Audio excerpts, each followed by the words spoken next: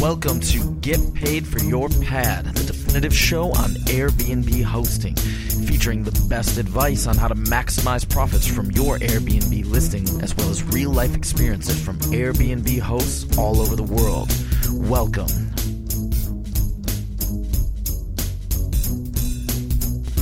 Get paid for your pad. Get paid for your pad. Get paid for your pad. Get paid for your pad. Get paid for your pad. Get paid for your pad. Before learning about Aviva IQ, I used to spend so much time managing my guest communications manually. Now, with Aviva IQ's easy-to-use automated service, my workload has reduced by 80%. Did I mention it's free? Automate your Airbnb messages now at www.avivaiq.com. Welcome everybody to the last episode of Get Paid for Your Pad in 2017. And I'm very excited that I can co-host this episode with Margot Schmorek, the co-founder and CEO of Hostfully. Margot, how are you?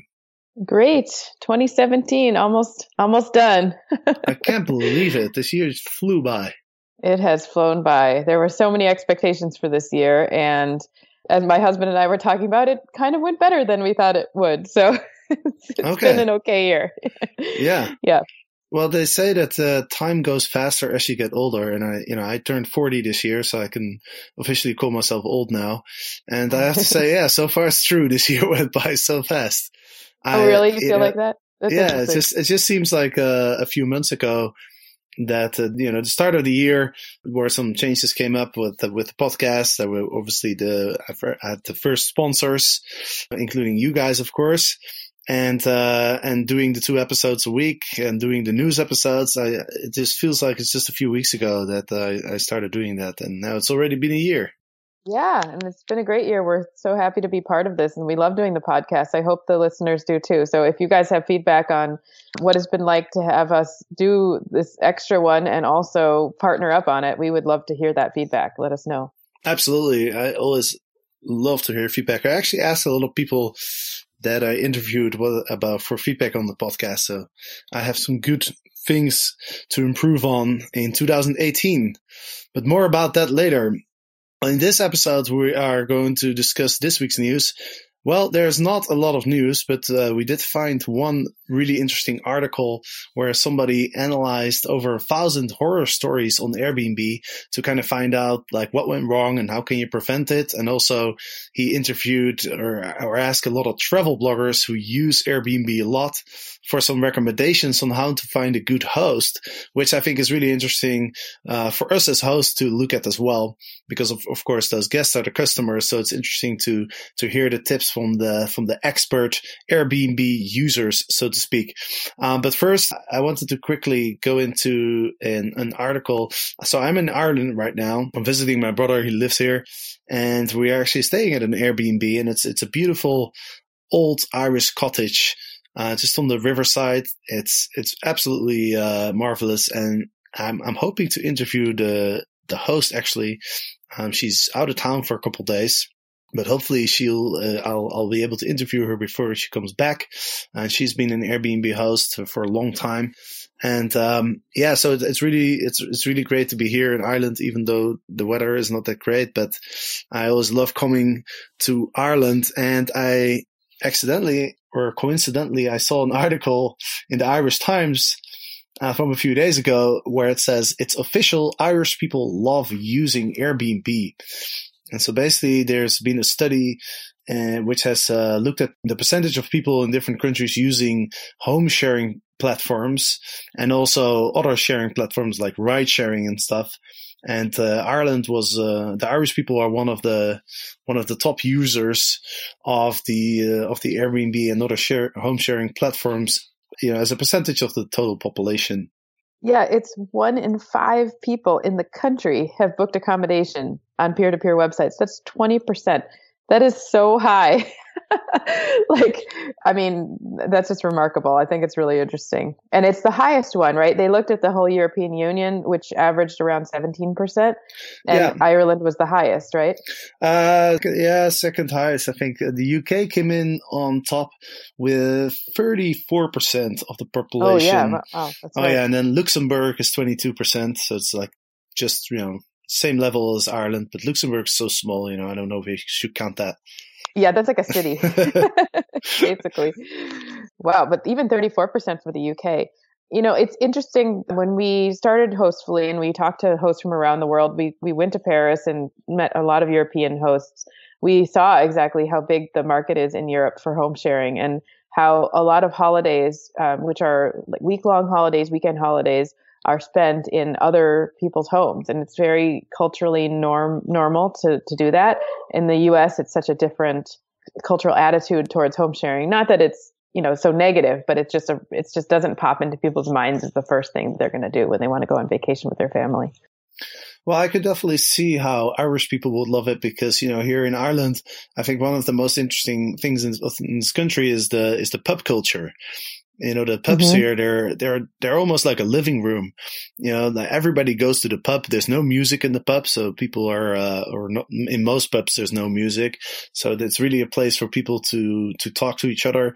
And there's people from all different generations that hang out in the pub. So it's like, given that they're so communal about going to the pubs. They don't spend their nights sitting in front of the TV watching some television, but they go to the pub to talk to each other and meet people. So that makes sense to me. But the one thing that I found interesting is that in the whole of Europe, 70% of people have used home sharing platforms, but only 8% have used transportation services such as Uber. And that was a bit surprising to me because I kind of feel like everybody uses Uber or Lyft these days, but I guess there's a lot of more people using home sharing services like Airbnb. So I thought that was interesting. Yeah, it is interesting. I was shocked about that actually, and especially given all the different urban environments there are across the European Union. I was really surprised that the number was so low. Maybe it's because there's legislation too. Who knows? Yeah, that could be it. It could also be that I think Uber is it's not legal everywhere in Europe. Like, for example, here in Ireland, I just checked. I can't order an Uber here. So I don't know. Maybe it's not allowed here. I mean, I've definitely noticed that when I go to San Francisco or Los Angeles, I sometimes feel like I don't see any regular taxis anymore. I mean, I wonder if they still exist. Yeah. But that's definitely not the case in Europe. Very few here. Yeah. But that's definitely not the case here in Europe. You still see, way more taxis on the road than in the US. So I guess that makes sense then. Yeah. It also begs the question, like, whether the legal policies are managed on a local or national level. And then in Europe, since there's so many different countries, and if they are managed on a national level, then those are all the different legal battles to fight separately. Very relevant to kind of what Airbnb is trying to do too, right? To figure out how to manage through that.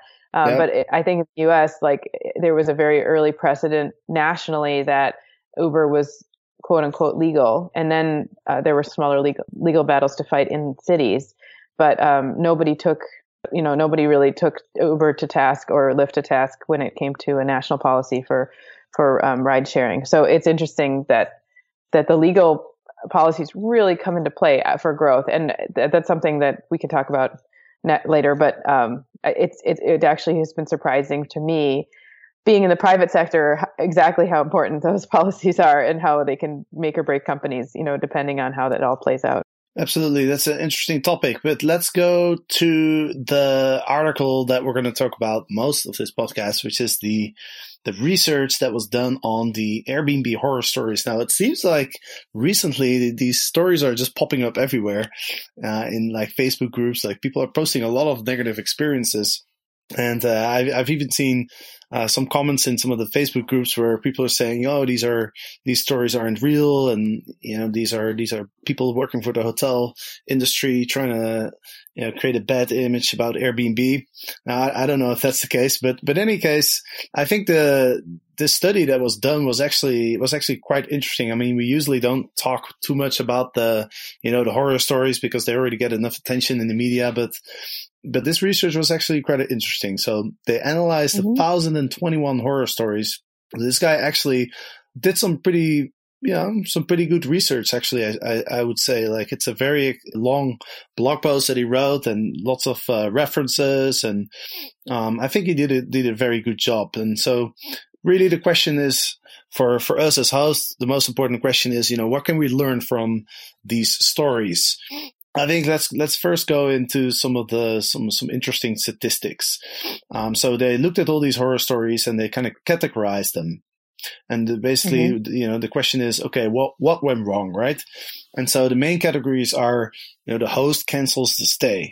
Now that's obviously really annoying when you're a traveler and you book your Airbnb, and then a couple of days before you arrive, suddenly your stay is canceled. I totally imagine that's obviously creates a very bad experience, and that's, I think, why Airbnb really penalizes hosts who do cancel stays, and I think that's warranted. So that's the first category, 20%.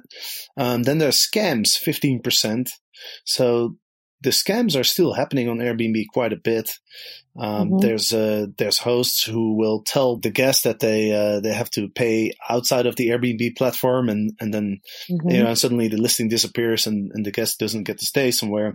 And then there's the third one is unsafe conditions, bug infestations, broken amenities, hostile or intimidating host, hidden cameras in the bedroom. I think there's been a little stories about hidden cameras recently. So, I mean, those obviously, there's not that much to learn from. But the next category is not as described. That's interesting. That's this is number 4 category. So photos don't match reality. Location is different from map. Missing amenities. Accommodation isn't clean. I think the lesson to learn from that is, we've talked about this quite often, is, how important it is to create a very accurate representation of what the experience is going to be like. And the, photos don't match reality is an interesting one, because recently I interviewed John from San Diego, and he actually specifically took photos on his smartphone, because he said, I don't want my place to look better than it really is. And when I use the Airbnb photos, the photos that are taken by professional photographers, then it kind of just makes it look better than it is. So I thought, that's an interesting point. And we'll get to that as well later in this article. There's another point that was being made on the photos. Now, missing amenities, that I actually have one experience with that. I have a mobile air conditioning unit in my house. And so when I created my listing, I was very excited that I could kind of tick off that little box. But then, but later I realized when I had somebody stay at my place, and that person was saying, well, I'm in the US. If it says you have air conditioning, that means it's full on integrated air conditioning in the house, right? It's not like a mobile unit that you have to move around and stuff. And so that person wasn't very happy. I actually ended up refunding the person, like, I don't know, 30 or 40% or something. So that was a lesson learned for me. It's like, don't put the amenity, don't see amenities as, let's see how can I tick off as many as possible and be kind of creative about whether that's realistic or not, or whether it's accurate or not. Yeah, I think this accurate representation thing is so important. It can be not just the listing, but it also can be the host. So I have a personal story about this, which I feel kind of embarrassed talking about because I never reported it on the Airbnb platform. And then I was kicking myself later, but I went to stay with someone in Hawaii, and the host was a woman, because I'm not single, I'm married, but I was traveling alone and I wanted to make sure to stay with a woman. And it ended up being that as soon as I got there, she said, "Oh, my boyfriend will meet you in the lobby and let you up to the apartment." And then he brought me up to the apartment, and then he told me that she wouldn't be back for 2 days. And I was shocked and really mad, because I never would have booked that place if I would have known it would have been a guy, especially a single guy. And I didn't even know this guy's name. So, I mean, I had no recourse with like reporting something if it was fishy. And I'm not a fearful person, but it was really, really bad. It was a really bad experience. And it ended up being that he was on the phone in the middle of the night in the living area, and it was right next to my door. So I could hear him talking to somebody like on the other side of the planet. And it was just awkward. So I think that not as described thing goes, for all aspects of the place. And you just never want to overstate it. Like if the same host would have said, sometimes I'm not in town and my boyfriend, whatever his name is, will be there, it would have increased my trust level a lot. And even if I wouldn't have been so happy that it was that other person, at least I would have had a heads up that might happen. That accurate description is really important. Right. So as hosts, we should always make it very, very clear as to who is the actual host. And if there's somebody else at the place, then we should always let our guest know. Hosts, if you're anything like me, you have multiple standard messages you send to every guest. I used to copy paste those messages every time I had a new guest. But then I learned about Aviva IQ, and I'm an absolute fan.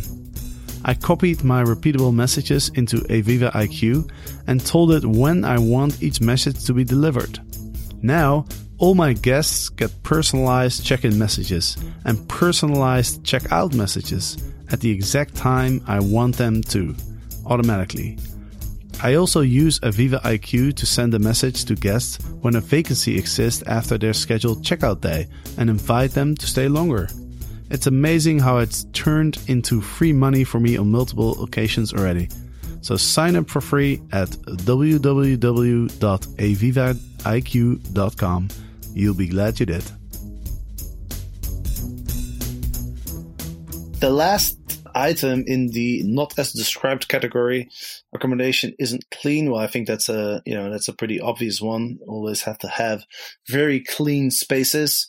Oh, and then there's one other one. Location is different from the map. Well, I've noticed that's sometimes the case, but it's kind of hard to fix it sometimes, especially if you're in a kind of a remote area.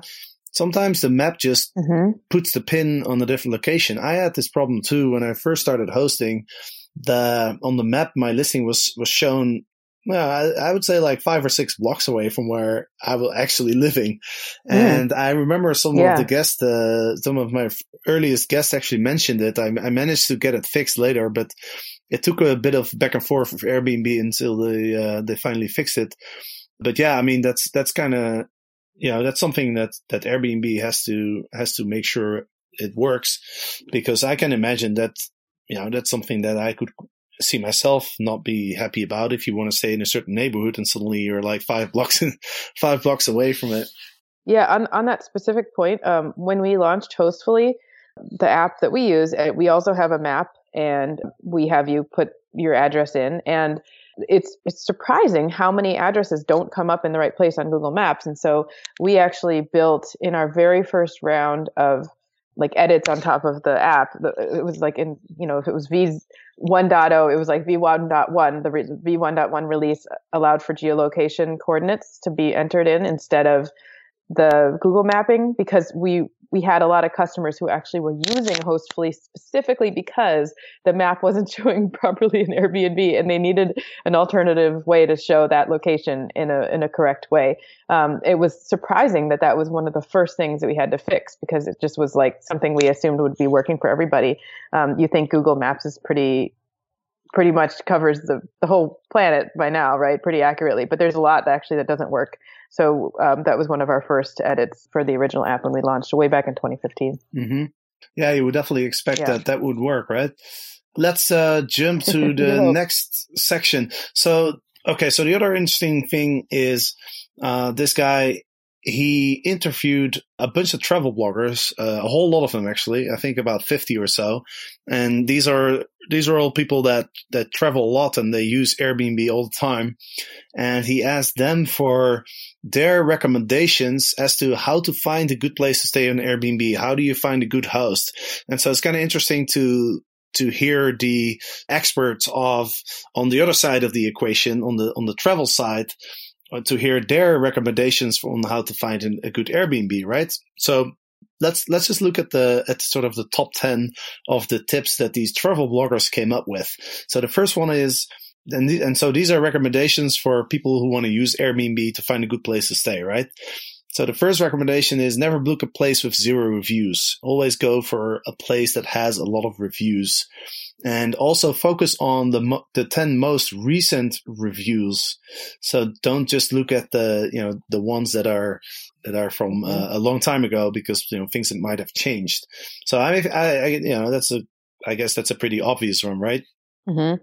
Yeah, I actually have a little note on this, so that if you are a host who's like expanding your set of properties, one of the things that we've done, because I've stayed in quite a few listings in general, is that if I see one with 0 reviews and a host comments in the description that they have other listings and to look there, oftentimes I'll go and look at the other listings, and if those reviews are good, then I will contact the host and just ask specifically, is this is this a new listing? And they'll say yes. And I really appreciate when they say yes, and I'm still working out the kinks, and you'd be one of the first guests to stay. But if you look at my profile and my reviews for my other listings, they're really positive, that I've been happy to take a chance because I can usually get it at a better price. So I think this is a great tip for travelers. But on the host side, I think there are ways to be really upfront about new listings and how to get it, and then very, very clear ways to get around that too. You know what I mean? So it's not just like you're going to be screwed if it's a new listing. Right. Yeah. Yep. Yeah, absolutely. Let's see. So the next point is interesting. The next recommendation is examine whether and how hosts respond to negative reviews. If they are defensive, not constructive, they are best avoided. And, this is an interesting topic, because I remember one of the first articles that I wrote about Airbnb after I started hosting was, I got a negative review, and after I calmed down, I ended up giving a very sort of understanding response to it, and then I kind of realized that it could actually help me. If you have a lot of positive reviews, then getting one bad review and being able to respond to it in a professional way and not being defensive actually shows a lot of good qualities for you as a host. So I think that's a really good point. Mm-hmm. Yes, that's like a lesson in business management too, right? Like oftentimes, like making a mistake and then doing the right things to fix it will actually end up in a better customer relationship than if you never made the mistake at all. And right. It's counterintuitive, because it's all about how you respond and your thoughtfulness and actions that you take when you do respond. Like even this story about the air conditioning, like I think if potential customers heard that, they would feel comforted, because they would say, oh, this is a person who really takes their customers seriously and they take their thoughts seriously. Yeah. Versus if you had never made that mistake at all. So I think every mistake or every negative review is a really big opportunity to improve things. Of course, sometimes you have these crazy people, but yeah. But I also that's think hard too. That's hard to manage. I also think that people realize that some people, it's just really hard to make them happy. Like if I see an Airbnb listing with 15 or 20 very positive reviews, and I see one guy going oh, this place is terrible, I kind of automatically assumed, oh yeah, that's the one out of 20 people who's just never happy. Yeah, exactly. So even if it's 5 out of 50, you still sort of write them off, right? Because you're like, oh, they just wanted to complain, or they were having a bad day, or whatever. Right. And then you look down and you see the host response, and if the host's response is, "Dear so and so, I'm so sorry that you were disappointed with your stay with us. We here are the things we did to try to make it up to you, and please let us know if we can do anything else." Then you're just writing them off even more. Yeah, absolutely. Crazy, I think that's adding a lot of it's positive for your listing. Right? Mm-hmm, very positive. Definitely. So I think it's that's great. But anyway, I guess the takeaway is if you get your first negative review, don't panic, because it could actually help you. Just stay calm. Yes. Write a professional response, and it's all good. Another recommendation is low quality photos taken by the hosts are more trustworthy than professional shots. So this kind of goes back to what we were talking about earlier, about having an accurate representation of your listing. Not having professional photos might actually not be a bad thing after all. And then one other recommendation: if you're a single woman, maybe best to stay with a female host. That's what you were talking about earlier. And then another one, interesting one, is avoid hosts who have more than a couple of properties listed, professional Airbnb landlords. So they recommend stay with somebody who had one listing, because that's somebody who, who's hosting for the experience, and it's not just some landlord who uses Airbnb as a marketing channel. Yes, I totally agree with this. I think this one especially is relevant at the lower price points. Because at the higher price points, you can sort of be rest assured that if people gave positive reviews and they got what value they wanted to get out of the experience. But the lower price points, like the very low end, right? Like if in the US you get something $50, $60 a night or $70 a night, then you're going to be basically looking at two different sets of hosts. One is people who have a very modest apartment. They just have one listing and they're going to take really good care of it. And then you're looking at the multiple property landlord, Airbnb landlord type units. And in my experience, sometimes you can't find the first. So you have to go with the second one. So I think there still are ways, like I said before, if you have multiple properties to do a good job managing that. I mean, using tools like Hostfully is a great way to do that, because you can really make your listing stand out when you show people that you're putting extra effort into the listing. But really basic things like keeping it really clean, at a $60 price point, like you're willing to be kind of flexible about the quality level, and having a really high standard when it comes to cleanliness can go a long way for those really basic listings. Absolutely. Now, there's some other pieces of advice. Document anything that goes wrong with photo evidence. I think that applies to both guests and hosts.